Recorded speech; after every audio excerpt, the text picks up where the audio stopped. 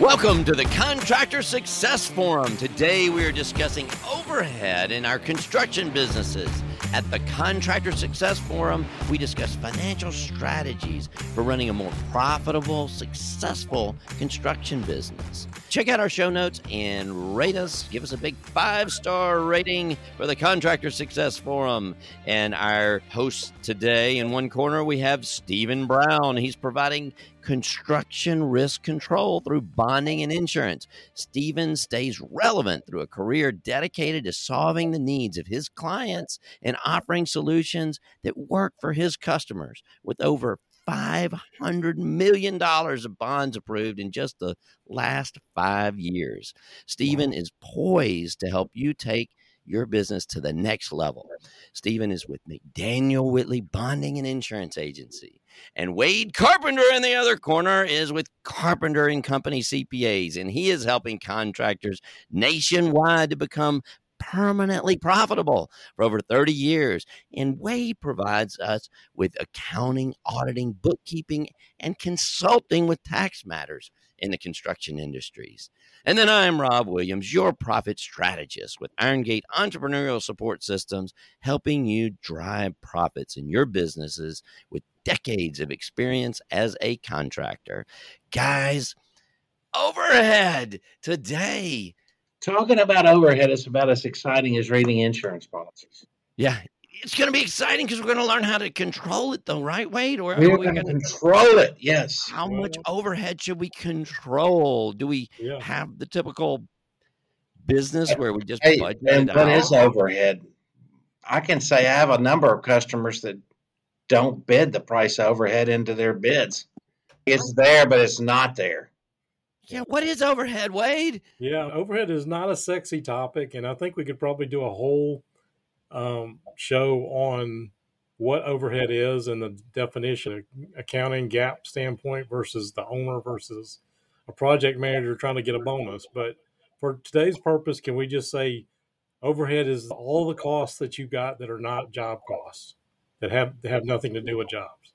Is that fair? That makes sense to me. I heard a story about someone going into a store and there was a rude salesperson and they reminded him, I'm the profit margin and you're the overhead. So, it's not glamorous. Profit is glamorous. Making and keeping profit, that's the sexy stuff. But part of making profit and keeping profit is controlling your overhead, understanding how to account for it. Right, Wade? Yeah, absolutely. And again, nobody really wants to talk about it, but overhead is something that never, ever seems to go down unless you have a catastrophic event like the Great Recession and people have to make big cuts or something in their organization. Here at the year end, we're kind of reviewing that with a lot of people and kind of looking at that. So I got some tips for that we can talk about later on. Yeah, Wade, that is a big thing. I remember I was always projecting out in a spreadsheet, the future growth, especially in these growth times. And it was easier to make the numbers look good when I would get some permanent costs in there. The permanent costs are usually cheaper on the spreadsheet than the variable costs. But the problem is when things go back down again, they're still there. So that spreadsheet that was for an idealistic situation didn't necessarily look too ideal a couple of years later when it just doesn't disappear anymore. It just keeps growing and it doesn't come off. Right. I'm reminded from 10 years back or 12 with the Great Recession, one of my favorite types of construction is the heavy equipment guys, the guys that dig in the dirt. They have tons of money in heavy yellow iron. A lot of my client base was decimated in that. And a lot of them did not survive. And the ones that I remember that survived were the ones that kept their overhead low. Sometimes they'd run it out of their kitchen table versus having this really nice office and having very nice spread for, showing off. But those are the ones that survived. And so I'm kind of like, especially with current situation with inflation, the cost of labor and materials going up, I'm reminding people that, well, maybe you should be thinking about a healthy business right now, not how much can I save on taxes. Yeah, I can remember. I think I had bought, it wasn't heavy equipment. We had our development company that we had that, but most of that seemed to be kind of paid for. But I remember about 06, 07 is getting 7 or 8 trucking rigs to control all of our shipping and stuff so we could bring it in house because we couldn't get that volume up to meet the demand without bringing it in house because we had to have our own trucks to get it in there. Boy, '09, they really looked ugly. We were negotiating payoffs with the companies for those. That was really ugly. But we thought you own your own equipment. You do this stuff to get in there. One, you had the control over it. But there's also this thing of kind of a misconception of owning your own equipment and you get your costs down. But I think paid for equipment would have been the best thing. I remember another company, a lumber yard that we almost bought that had a lot of trucks, but I think most of his were paid for. So they did a little bit better in the recession than some of the other ones did, even though they had a lot of equipment. I don't think it was financed. Those heavy yellow iron guys, when things stopped with the Great Recession, they still had those notes to pay on. Yeah. On $100,000 machines and stuff like that. That's great when you got tons of money coming in, but when the music stops, it's really tough to make those payments. And unfortunately, people were dumping their equipment, and there was so much on the market. You could snatch it up cheap, but if you can't make use of it, it's just overhead. Oh yeah. Still got to pay that. Not only the interest, you usually have to pay the principal too. So that's ugly. Yeah. Okay, so what else is generally considered overhead expenses? I mean, you've got your office, right? You got your bookkeeping staff. You got your electricity. Yeah, we could drill into specific line items. A lot of mine, you talk about cutting your accounting, stuff like that. I've had a lot of people try to cut expenses by outsourcing their accounting, outsourcing some project management or bidding. Sometimes you can take a look at do some of those things, but if you want to talk about specific line items, we can. But well, I think a lot of it is the process of what you do. That's what I was thinking about because most of these items, it's not something that you think of. I was just actually going over my monthly thing. It's the first of the month here, and I was just looking at mine this morning before this podcast, and there was a lot of line items and things that I had to look up. I didn't know what it was, and I was like, what is that? I had to search it on the internet and say, oh, that's what that was. And they creep up. You have to just go down. You got a page of these things or pages of these things. You have to go down every one of them, all these subscriptions that you've got to things. And those are smaller items, but they really end up adding up to a lot of money over time. Well, I've got 5 different tips. Here at the end of the year is a good time to review that stuff. So start by looking at it globally, overall. Pull the last 5 years of your profit and loss statements and see what that line item is at the bottom, the G&A expenses. And if you look at it year over year, the reason I say 5 years, you're probably going to look at that and say every year that number has gone up in total. So after we do that, then let's take a look at just this year versus last year on category by category basis. So did it go up or did it go down? Most of the time it's going to go up. But how much, after that, just look at the dollar value increase category by category, and then go in and look at a percentage increase in category. Did it go up or go down?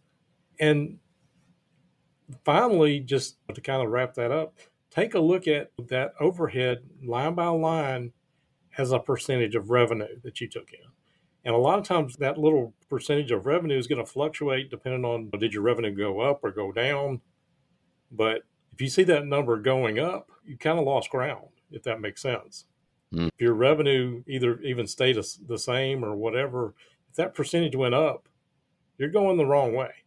Yep. We never really looked at our line items in our overhead as dollar amounts. We always had the percentages. Back then we wrote our software and we always had the number and then we had the percentage. And I always looked at the percentage. I think we were much more aware of that percentage number.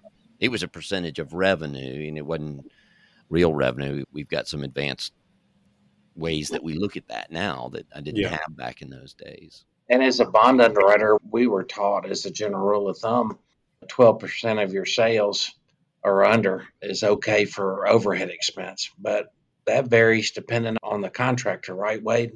Oh, absolutely. If you're a commercial general contractor versus a heavy yellow iron guy versus a subcontractor, it's going to be different for different types of construction. But, going back to something Rob just said, that is a better way to look at it. If you take a look at your percentages of overhead as a percent of your real revenue, that really is a better, And define real revenue again for us. So from Profit First, it's your revenue minus your subcontract stuff plus your materials. And Rob, you can explain why we picked those out. But once we subtract that, it's not cost of goods sold. It's a different definition. But I just had that argument with somebody yesterday. Do you mean cost of goods sold? No, it's real revenue. So, Rob, you want to explain why we break it out like that? Rob? Yeah. So just to repeat what he said, you take your revenue and then you take out your subcontractors and your materials. So subtract those out, and then that leaves you your real revenue. The real revenue is the money you have left over to run your business. And when you have subcontract labor, it's going to go out. They're not really in there with you. They have overhead that they are taking for those guys. And so you're putting that number in there with that. When you have your own labor, you have a lot of overhead, which we just said, that is associated with that labor or burden. May not be classified as overhead in construction because it may be a burden on there. You've got to have all the additional things for that when you bring that in there. And then that's when the percentages make a lot more sense, because if you're doing a percent as total revenue, then that's also the percent of the materials and the subcontractors. You shouldn't have a large percent burden on that, where everything else, you have a lot larger percentage problem. That leftover revenue, we've got standards across, even outside of these industries, that seem to work a lot more. They stay in line as benchmarks so much more closely than when you're comparing these construction companies. They're just all over the place. But once you take that subcontract and material out, these benchmarks that we have seem to be a real good guideline for the successful companies. Everybody's not right, but it gives you a good point, a good starting place. And that's what attracted me to Profit First. It's just seeing that. It's like, God, I had been trying to work this out for decades.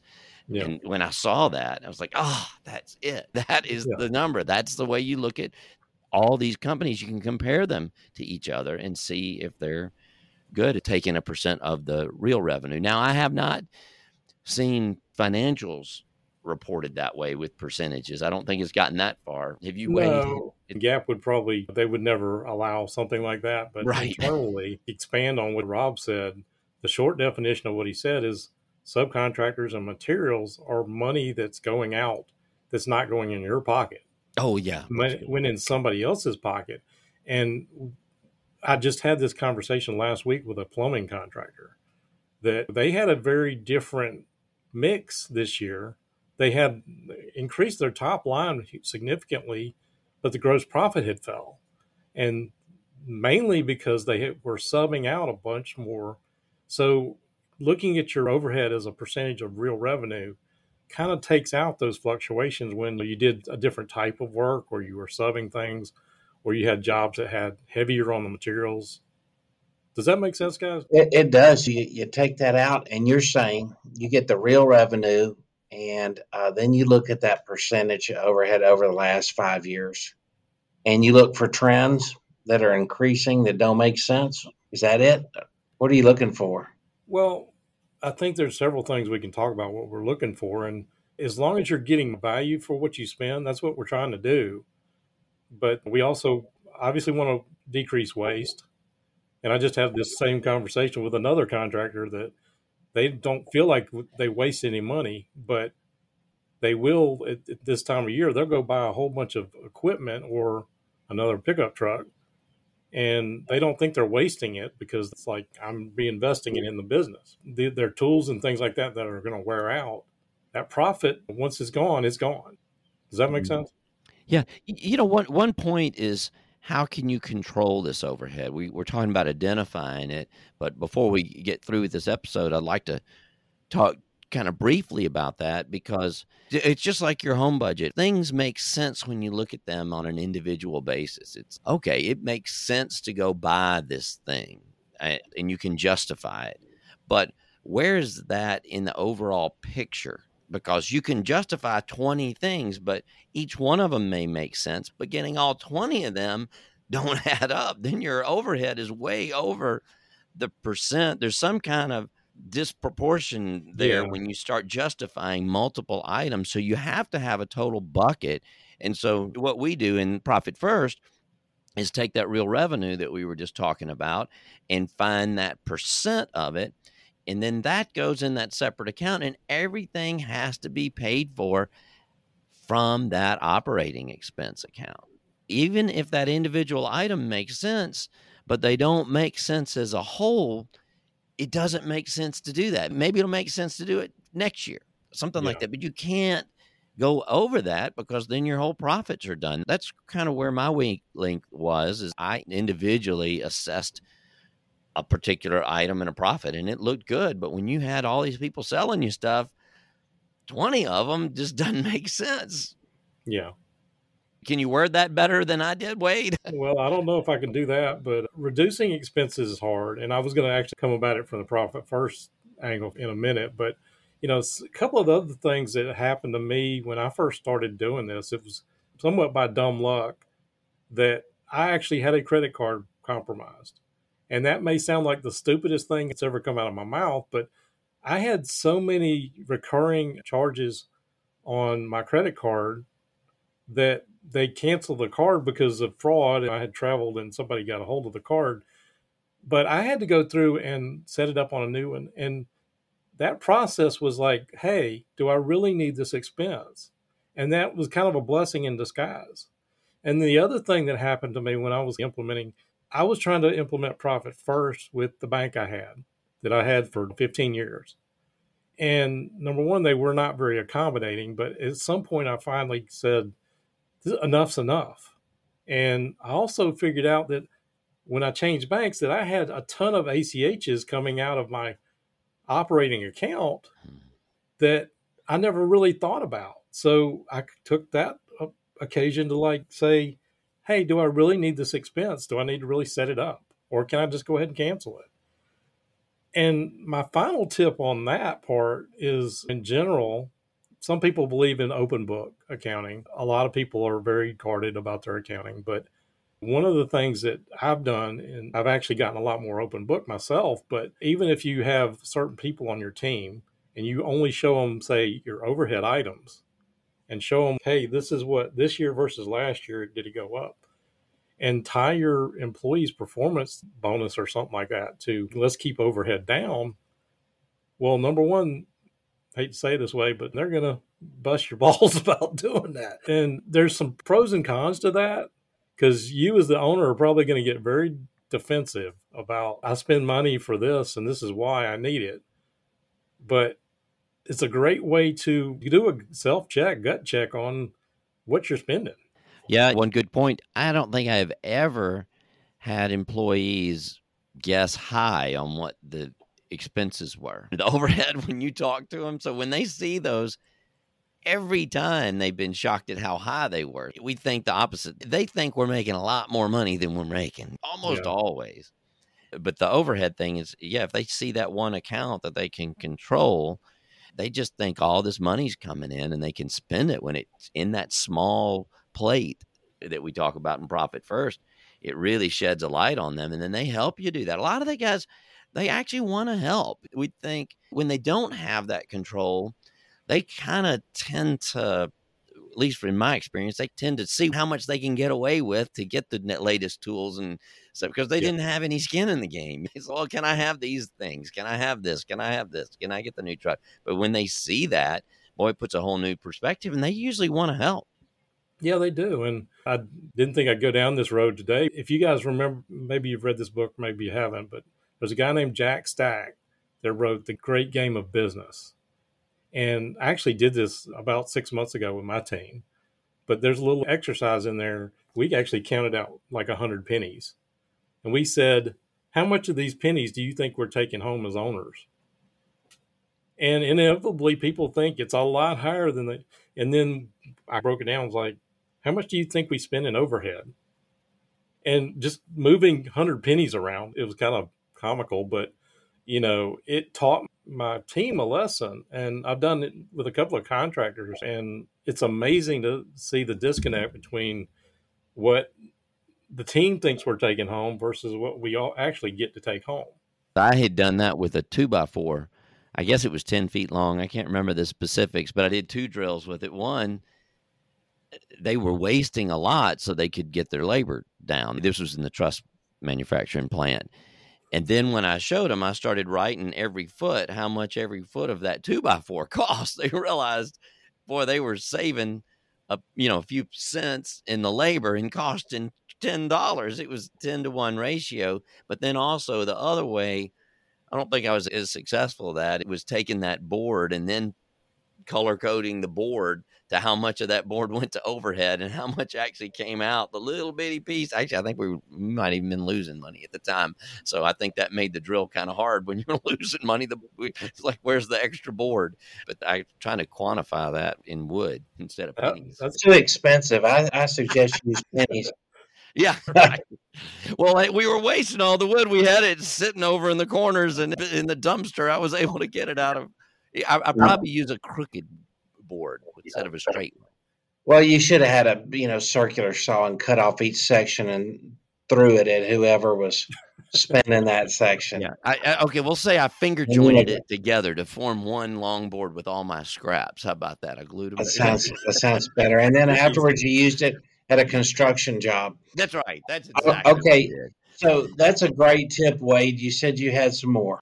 Well, going back to the profit first stuff, the profit first methodology, by putting it in the buckets, if you put it in a bank account and this is your OPEX, and even though you got a ton of money sitting there, we got it in one bucket. And if we look at that bucket, that's all we got to spend. That is a natural way to say, hey, I don't have the money for this.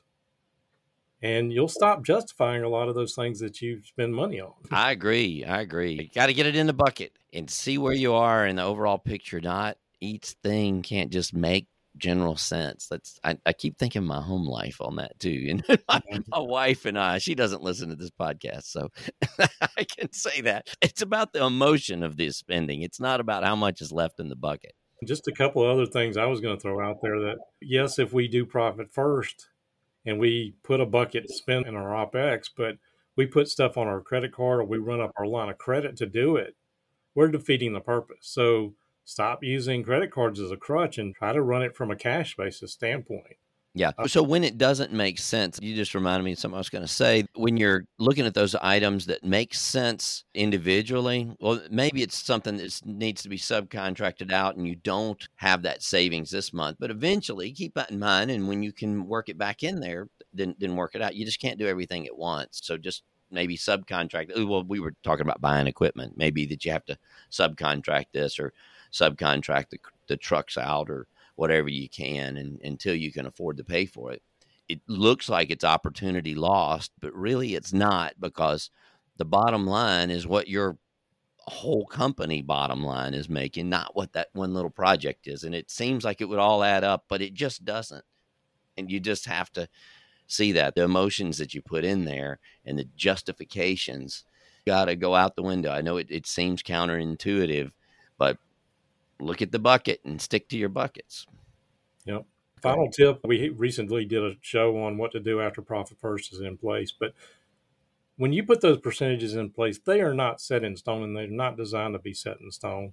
And next quarter, increase your profitability percentage or your owner comp take home or whatever.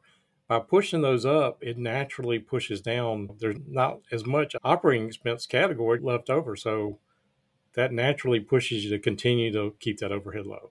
Yeah, that's Parkinson's law. So whatever is there and that you've put in there, it's going to be spent.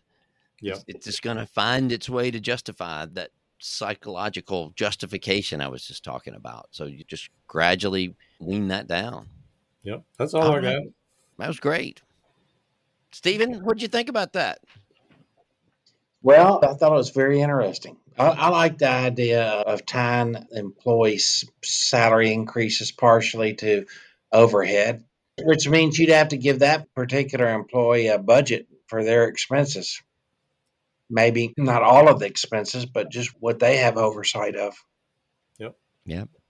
Well, that's great. Well, these have been some really good ideas today about overhead. on the Contractor Success Forum. Lots of good ideas on here.